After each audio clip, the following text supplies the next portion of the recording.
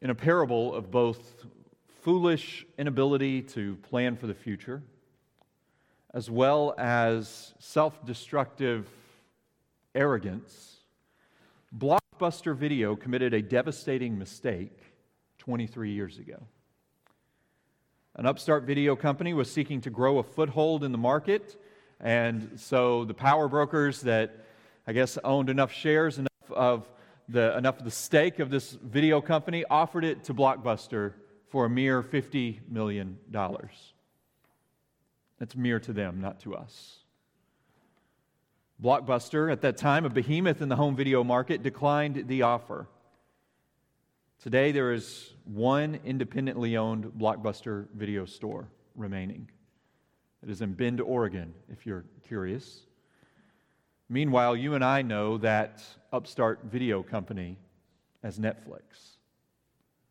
Blockbuster made a devastating mistake. You've probably not visited a Blockbuster video store recently. They're irrelevant to your world, to your entertainment desires. They're irrelevant to how you look through life in the year 2023. As Christians, we face the demands of our day. We subtly, and if we're not careful, we can subtly start to believe that Jesus belongs in the dustbin of history, along with Blockbuster and many other things that one time, sure, had their heyday, but in this ever-changing, ever-growing, ever-expanding, ever-evolving world, I'm not quite sure what Jesus has to do for me or with me today.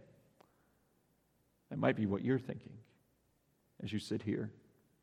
That might be what the demands and the pressures and the hardships of your life tell you as you try to navigate a faith that might seem as if it's supposed to be important today, and yet it feels like you're hanging out at Blockbuster in a world where everyone's streaming Netflix at home.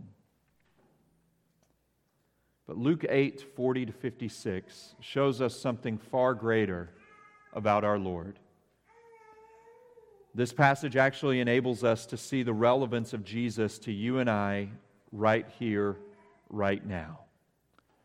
You see, what I'm going to argue for you in Luke 8:40-56 is that Jesus personally cares for us and the greatest needs we will ever face. Jesus personally cares for us, as well as whatever great needs we face. I invite you to follow along as I read from verse 40-56. Now when Jesus returned, the crowd welcomed him, for they were all waiting for him. And there came a man named Jairus, who was a ruler of the synagogue, and falling at Jesus' feet, he implored him to come to his house, for he had an only daughter, about 12 years of age, and she was dying. As Jesus went, the people pressed around him. And there was a woman who had had a discharge of blood for 12 years, and though she had spent all her living on physicians, she could not be healed by anyone. She came up behind him and touched the fringe of his garment, and immediately her discharge of blood ceased. And Jesus said, "Who was it that touched me?" When all denied it, Peter said, "Master, the crowds surround you and are pressing in on you." But Jesus said, "Someone touched me, for I perceive that power has gone out from me." And when the woman saw that she was not hidden, she came trembling, and falling down before him, declared in the presence of all the people why she had touched him, and how she had been immediately healed. And he said to her, "Daughter, your faith has made you well. Go in peace." While he was still speaking, someone from the ruler's house came and said, "Your daughter is dead. Do not trouble the teacher anymore." But Jesus, on hearing this, answered him, "Do not fear, only believe, and she will be well." And when he came to the house, he allowed no one to enter with him except Peter and John and James and the father and mother of the child. And all were weeping and mourning for her. But he said, "Do not weep, for she is not dead, but sleeping." And they laughed at him, knowing that she was dead. But taking her by the hand, he called, saying, "Child, arise." And her spirit returned, and she got up at once. And he directed that something should be given her to eat. And her parents were amazed, but he charged them to tell no one what had happened. This is God's word. May he write its truths upon our hearts. May he show us the Savior who is the Lord of this word. As we consider how Jesus personally cares for us as well as the greatest needs we could possibly face, I want to begin by asking you a question. Where do you turn for help? Where do you turn for help?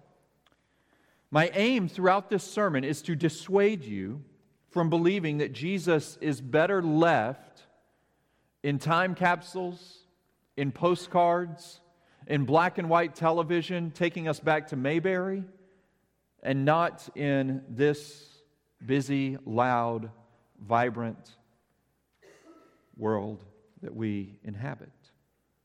My aim is to disabuse you of any notions that he is irrelevant to your life and rather show you the relevancy, the sufficiency of Jesus for you no matter where you are, no matter what you face. My hope is for you to store the goodness of Jesus deep down in your heart, that it might be locked in a reservoir that continually releases living waters of his goodness, of his grace that flow through every vein, that flow through your heart, your mind, your soul, your thoughts, your hopes. And to do this, I want to begin by introducing you to a man named Jairus. Jairus ran to Jesus with a terribly devastating problem. Verse 40 tells us his 12-year-old daughter was dying. This passage tells us Jairus was a ruler of the synagogue. This is like an organizational leader, a member of the board of directors. This, as well as verse 40, where the crowds are waiting on Jesus, reveals that Jesus, who previously, as we saw in the passage last week, he had been in Gentile territory or non-Jewish territory. Now he has returned back to Jewish territory. It's interesting, in the Gentile territory, Jesus had driven the demons out of a demon-possessed man, and it terrified all the people who were around, and so they politely or demandingly asked Jesus to leave. So now Jesus arrives back in Jewish territory, and what does verse 40 tell us? When he returned, the crowd welcomed him. They had seen the miracles. They had heard the teaching. They thought he was on to something. And so Jairus runs to Jesus, abandoning all decorum, because who cares about decorum when your 12-year-old daughter is near to death? And he runs and he pleads with Jesus to come to him. Perhaps you or a loved one might be battling terrible, life-threatening, world-altering sickness.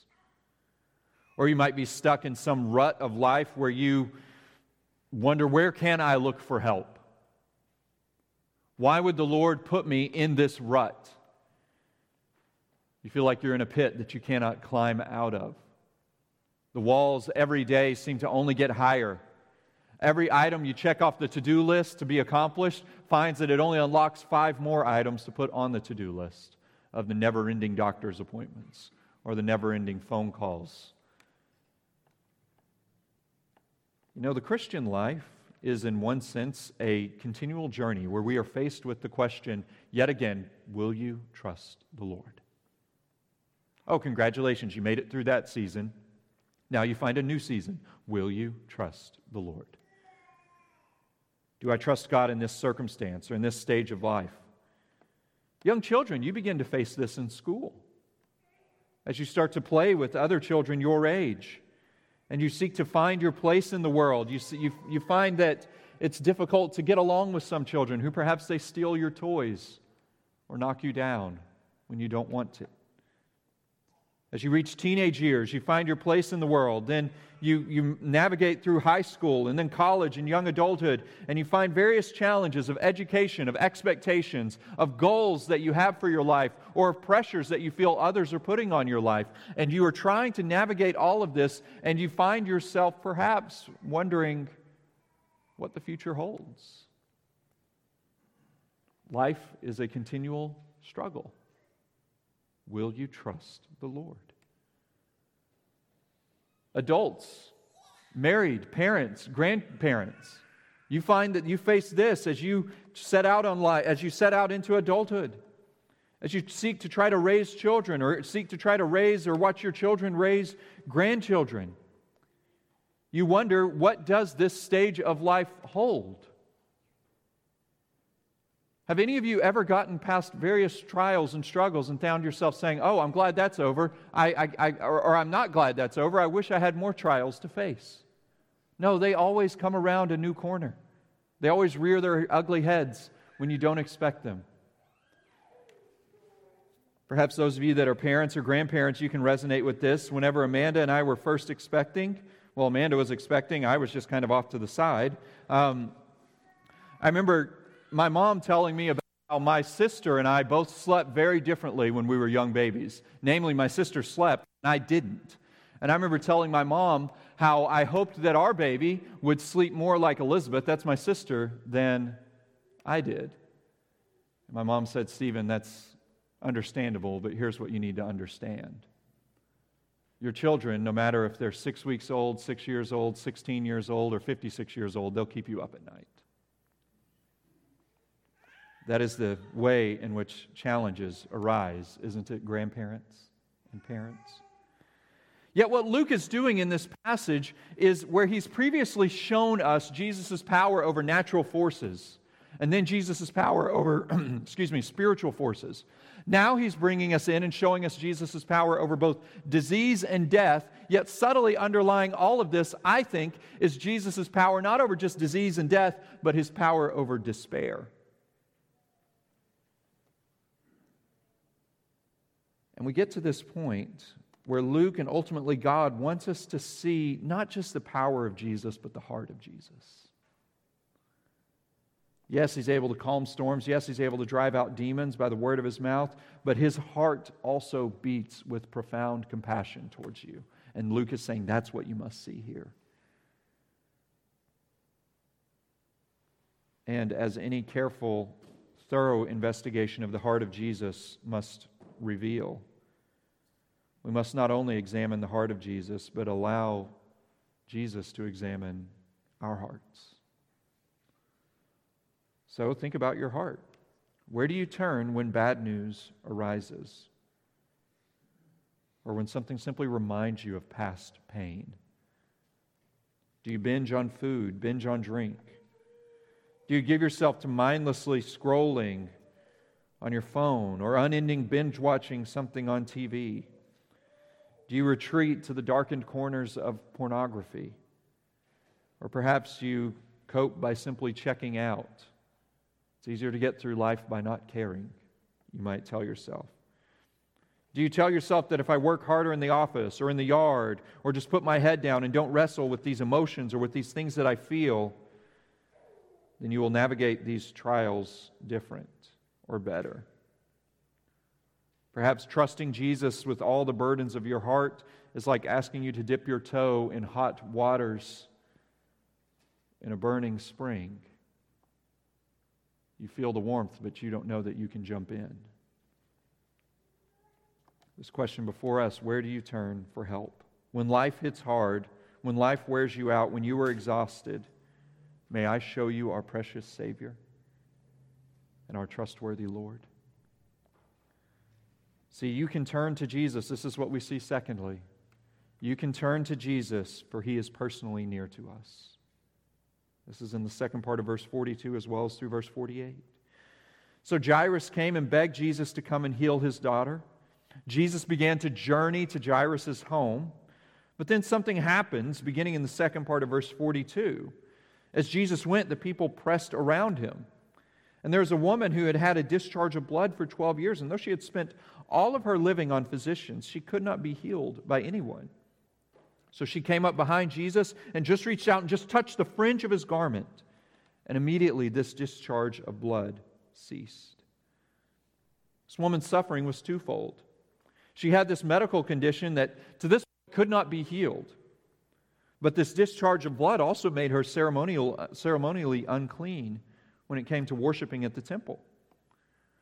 According to Old Testament law given by God, she was unclean. She had to stay away from the temple. So in a medical sense, she's unclean, but in another sense, she has to be asking questions of, I cannot worship God. What do I do? Have I been abandoned by God? Have I been forgotten by God? Am I just out of luck? Seeing all these people going to the temple week after week, even year after year, and she's staying away. Maybe that's the boat you're in. Maybe not for medical reasons, but maybe for whatever reasons, maybe a broken relationship you've dealt with. Maybe depression that rears its ugly head. Whatever it is, you feel as if something keeps you apart from being able to trust in or come to God and worship Him. As the doctors sit in the exam room with you telling you, I don't know what else to do, you hear that and you think and you tear up, and then you get in the car and drive home and you think God does not care. And that is what we are prone to hear when we are sorrowful, isn't it? Our tears ravage our hearts, and then they tell us God does not care for you. Perhaps you've suffered the loss of a once precious relationship.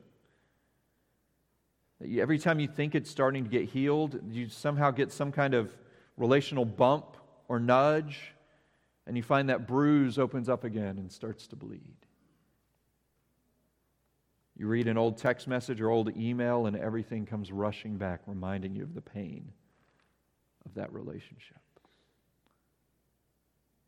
By God's grace, you know what Luke does in response to that?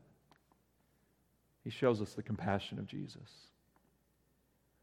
He doesn't just say, hey, He's powerful. He says, can I show you a smiling face? Can I show you the personal knowability of Jesus? Because what Luke is showing us here is he's showing us we can't just know about Him. We must know Him. It's the only way you'll make it. And Luke is not just showing us Jesus in order that we can grit our teeth and get through it. He wants us to see Jesus in a manner that absolutely captivates our hearts. I don't know if this woman felt like, okay, Jesus, I've tried everything else, I'll try Him. Was she a woman of deep faith or a woman who had just exhausted all other avenues? I don't know. But in faith, she reached out to Him and she was healed. You see the words of Jesus in verse 45. Jesus said, who was it that touched me? When all denied it, Peter said, Master, the crowds surround you and are pressing in on you. Imagine Jesus passing through a busy marketplace, crowds brushing by, bumping into people all the time, and yet Jesus pauses and says, okay, who touched me? You're going to look at Jesus and say, Jesus? Probably 36 people in the last 2 minutes have touched you. But no, Jesus says, no, somebody has touched me, for I perceive that power has gone out from me. When the woman saw that she was not hidden, she came trembling and falling down before Him, declared in the presence of all why she had touched Him and how she had been immediately healed. And He said to her in verse 48, daughter, your faith has made you well. Go in peace. How did this woman experience the power of Jesus while touching His garment, while everyone else brushed by and does not experience such power? I think it's because she reached out and grabbed hold of Him in faith. She knew that she needed Him. With full confidence, she grabbed hold of Him. She didn't view Jesus as just like, okay, well, I'll try this. No, she knew, okay, this guy is the one that must make me well. And this is where we must tread carefully, because it's possible to read this and think, okay, so I have this terrible illness, or this loved one of mine has this terrible illness, and so Stephen, are you just saying, if I just trust Jesus, if I have enough faith, I will get better? Remember, we've got to be wise, we've got to be careful, we've got to be faithful to Scripture as we navigate questions of sickness and health and healing. What I think Jesus is showing us here, what I think we are seeing, is how His miracles, His ability to bring healing, gives us a foretaste of the coming kingdom of God when all disease and death will be eradicated. And so in looking back at Jesus' power over disease and death, as well as his power over disasters and demonic spiritual forces from the previous section, that helps us to look forward to a day when disease and death will be no more. But that's kind of cheap, right? Let's be honest. Look back, they were healed then. Look ahead, you'll be healed then. And you say, okay, what about me right now? Is that all you got, preacher? Is that all you got, Jesus?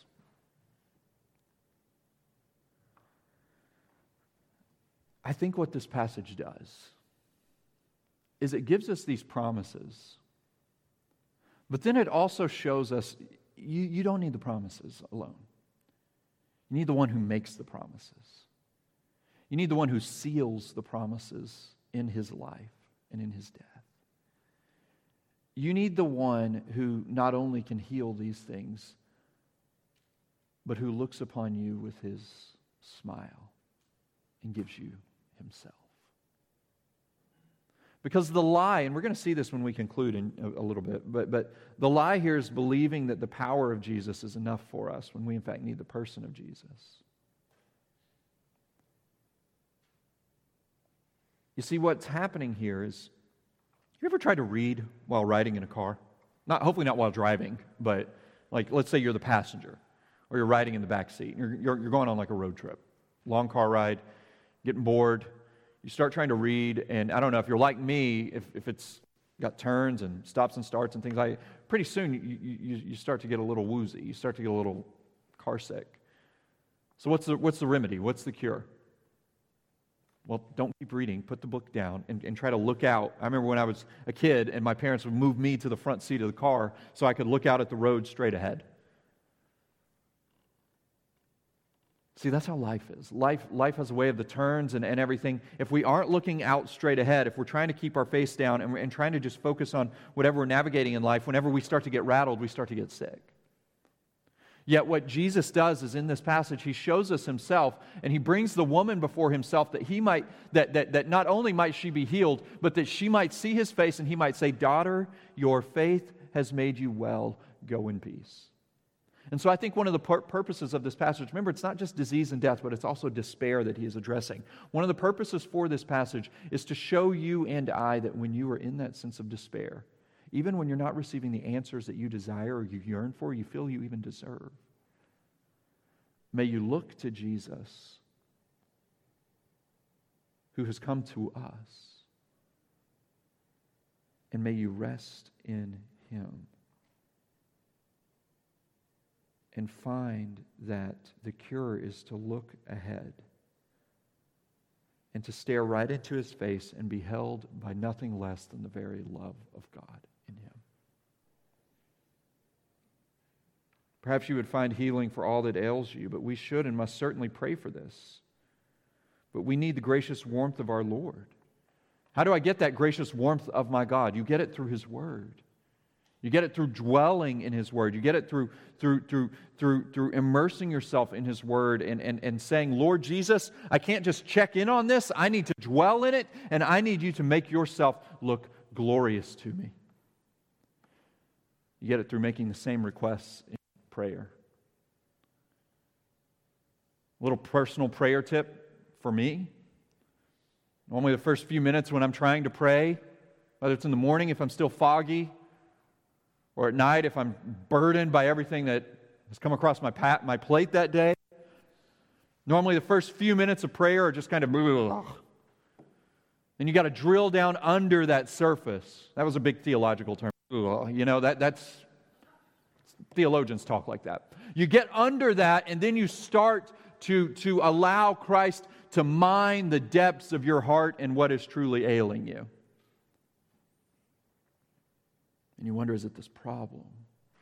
Or is it what this problem is telling me about the trustworthiness of my Lord?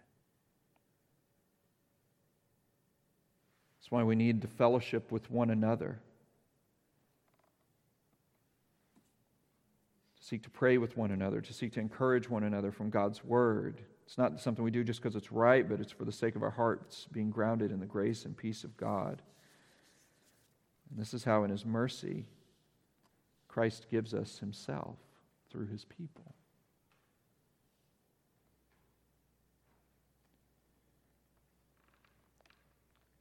You see, Jesus says, you want my power? You got to be transformed by me.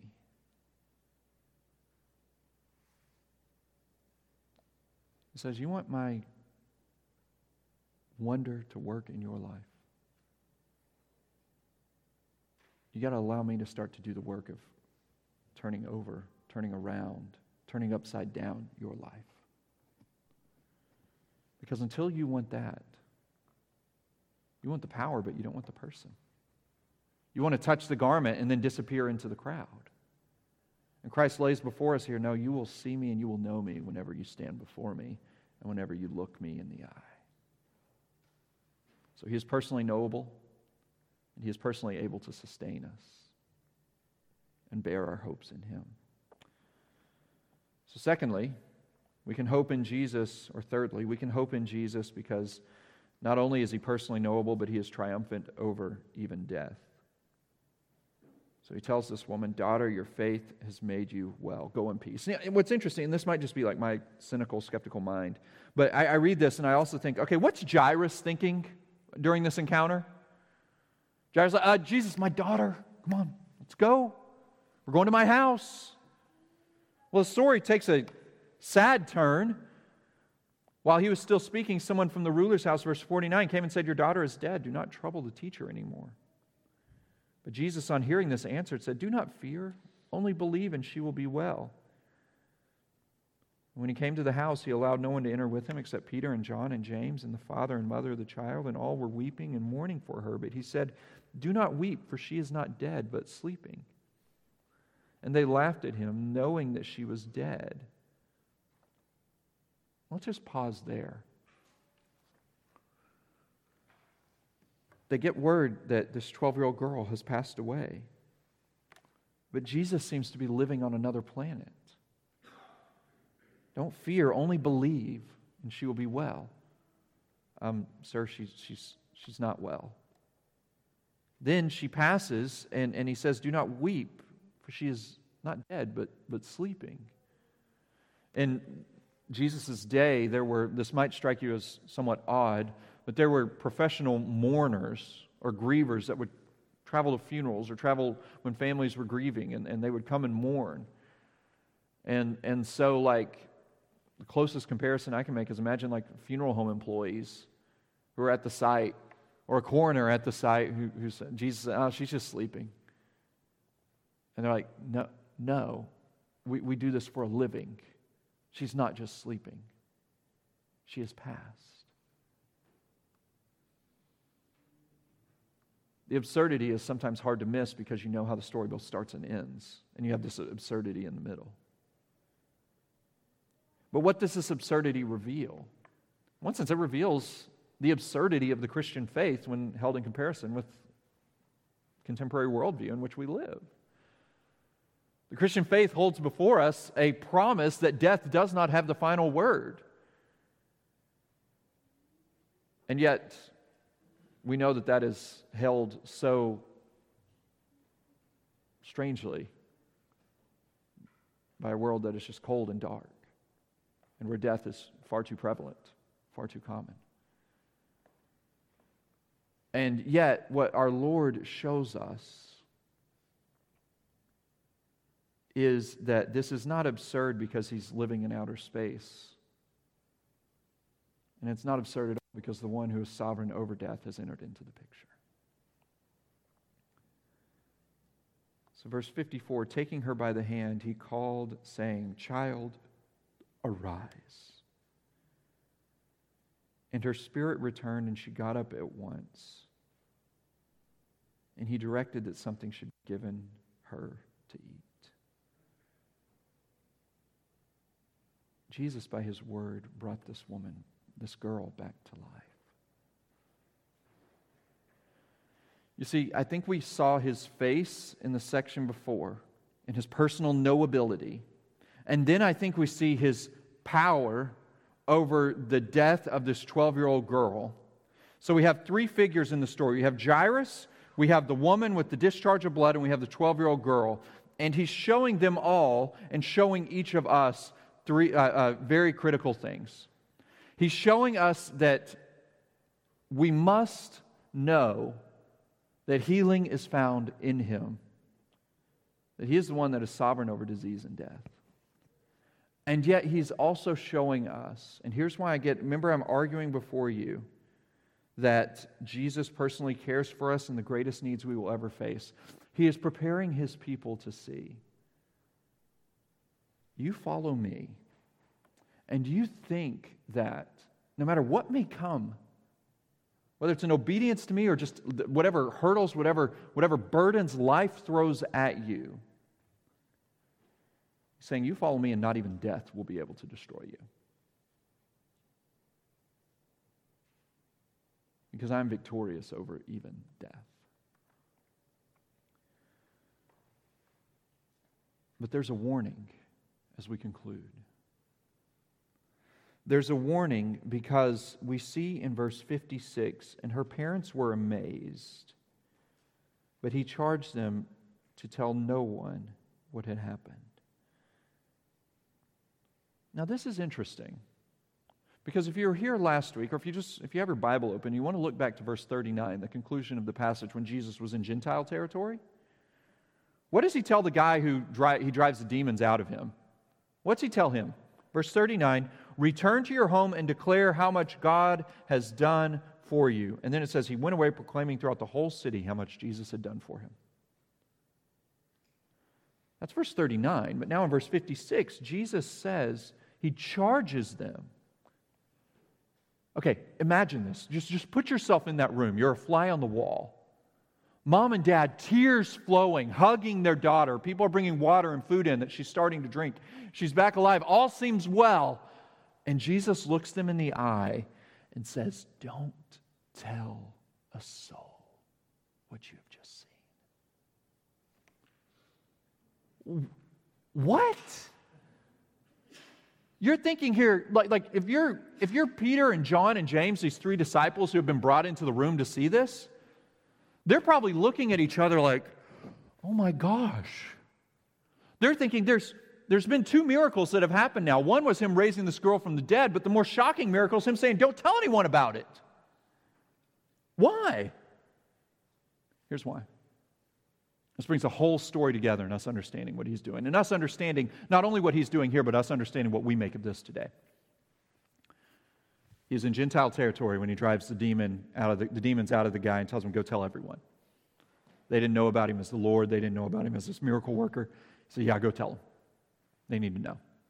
He's in Jewish territory where He's raised, where He's been teaching, where He's been doing a lot of previous miracles. He has a lot greater reputation. You saw this in verse 40 when it says He returned, the crowd welcomed Him. Jesus is back. All right. What's He got for us today? Jesus knows His work is not done. He says, these people are going to take me by the hand and drag me down to the nearest funeral home and start saying, you start making everybody alive again. You think the crowds are pressing in around Him before? That's going to get a lot worse. He knows His work is not done. The warning here is against seeing the miracles of Jesus and trying to make of Jesus something that He does not make of Himself. You see, because he in knowing His work is not done, He says, I got to leave this house, and eventually, we're going to see it at the end of chapter 9, just in a few weeks, it tells us that He then turned His face to go towards Jerusalem. Luke features this long, over half of the second part of the book, or like the last 60% of the book, is Jesus journeying towards Jerusalem, where what would happen? Because He's still up in the Sea of Galilee, northern regions of Israel. He's going to turn and start heading towards Jerusalem because He knows that is where He ultimately must die. And so what He knows is, and what He's showing us, saying, if you think I'm just here to heal you of your diseases, if you think I'm just here to even raise the dead to life, you're mistaken. He's saying these are products of the greater work that I'm going to do, and that is where I'm going to reconcile you to God through me being a sacrifice for your sins. And so this brings the story together, because here's what happens. We cannot look upon, in our sinfulness, in our unrighteousness, in our rebellion against God, we cannot look upon God. We cannot enter into His presence. He is perfectly holy, perfectly righteous, perfectly just. Our sin deserves His just wrath. And yet it is because Jesus finished His work in atoning for our sin on the cross.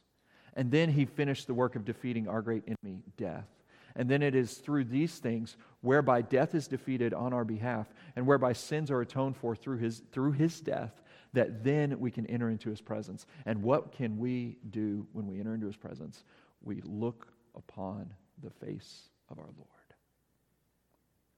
See, this is what Jesus would have for us to see. He says, death is not your great enemy. Disease is not your great enemy. He says there's something even lying under that you must see is going to be your great enemy. It is your sin and your rebellion against God. And he's saying here, what I'm going to give you that can help undergird you as you wait upon me is the hope in my nearness to you and in my victory over death, so that whenever disease, death, any other calamity comes your way, you can turn to me and bring your despair and lay them before me. That is what he shows us here. And so that is how this passage grabs hold of us. It gives us a Lord that is terribly relevant to whatever you face today. Because you might not be walking through a marketplace in Jerusalem with a discharge of blood, or you might not have your 12-year-old daughter who is dying. But you have the cries of your heart where you might not even realize what you're crying out to, but you are crying out for a Savior. You are crying out for rescue. And Jesus stands before you and says, here I am. I still have my old Blockbuster membership card in the desk drawer in my basement. I suppose it serves as a memory of old, a relic of no use today. Dear Christian, do not allow your mind to put Jesus in that desk drawer, only gathering dust. You can hope in Jesus. He's triumphant over all things, even death. You can turn to him no matter the circumstances. He does not send an underling to you. You do not pray to him and you do not hear a voice saying, your call is very important to us, please wait. He gives you himself. He personally cares for us in the greatest needs we will ever face. And he shows us this in meeting the great need of this woman with crippling disease and this child who had even died. And if he shows his sufficiency in those things, he will show his sufficiency for you.